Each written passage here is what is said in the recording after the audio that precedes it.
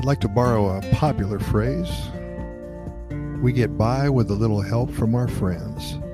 Sitting here once again, thinking about how many ways there are not to fall into that feeling of isolation trap when moving to another country, and it's so easy to do. Some of my friends over the past 20 years who have moved here to Costa Rica from other countries simply did not make their transition properly, so to speak.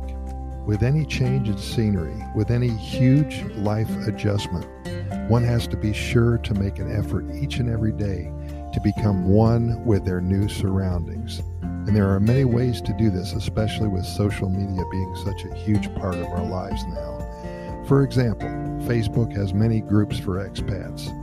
If you like birding, there's a group. If you like to cook, there's a group. If you like to hike in a volcano, you got it, there's a group.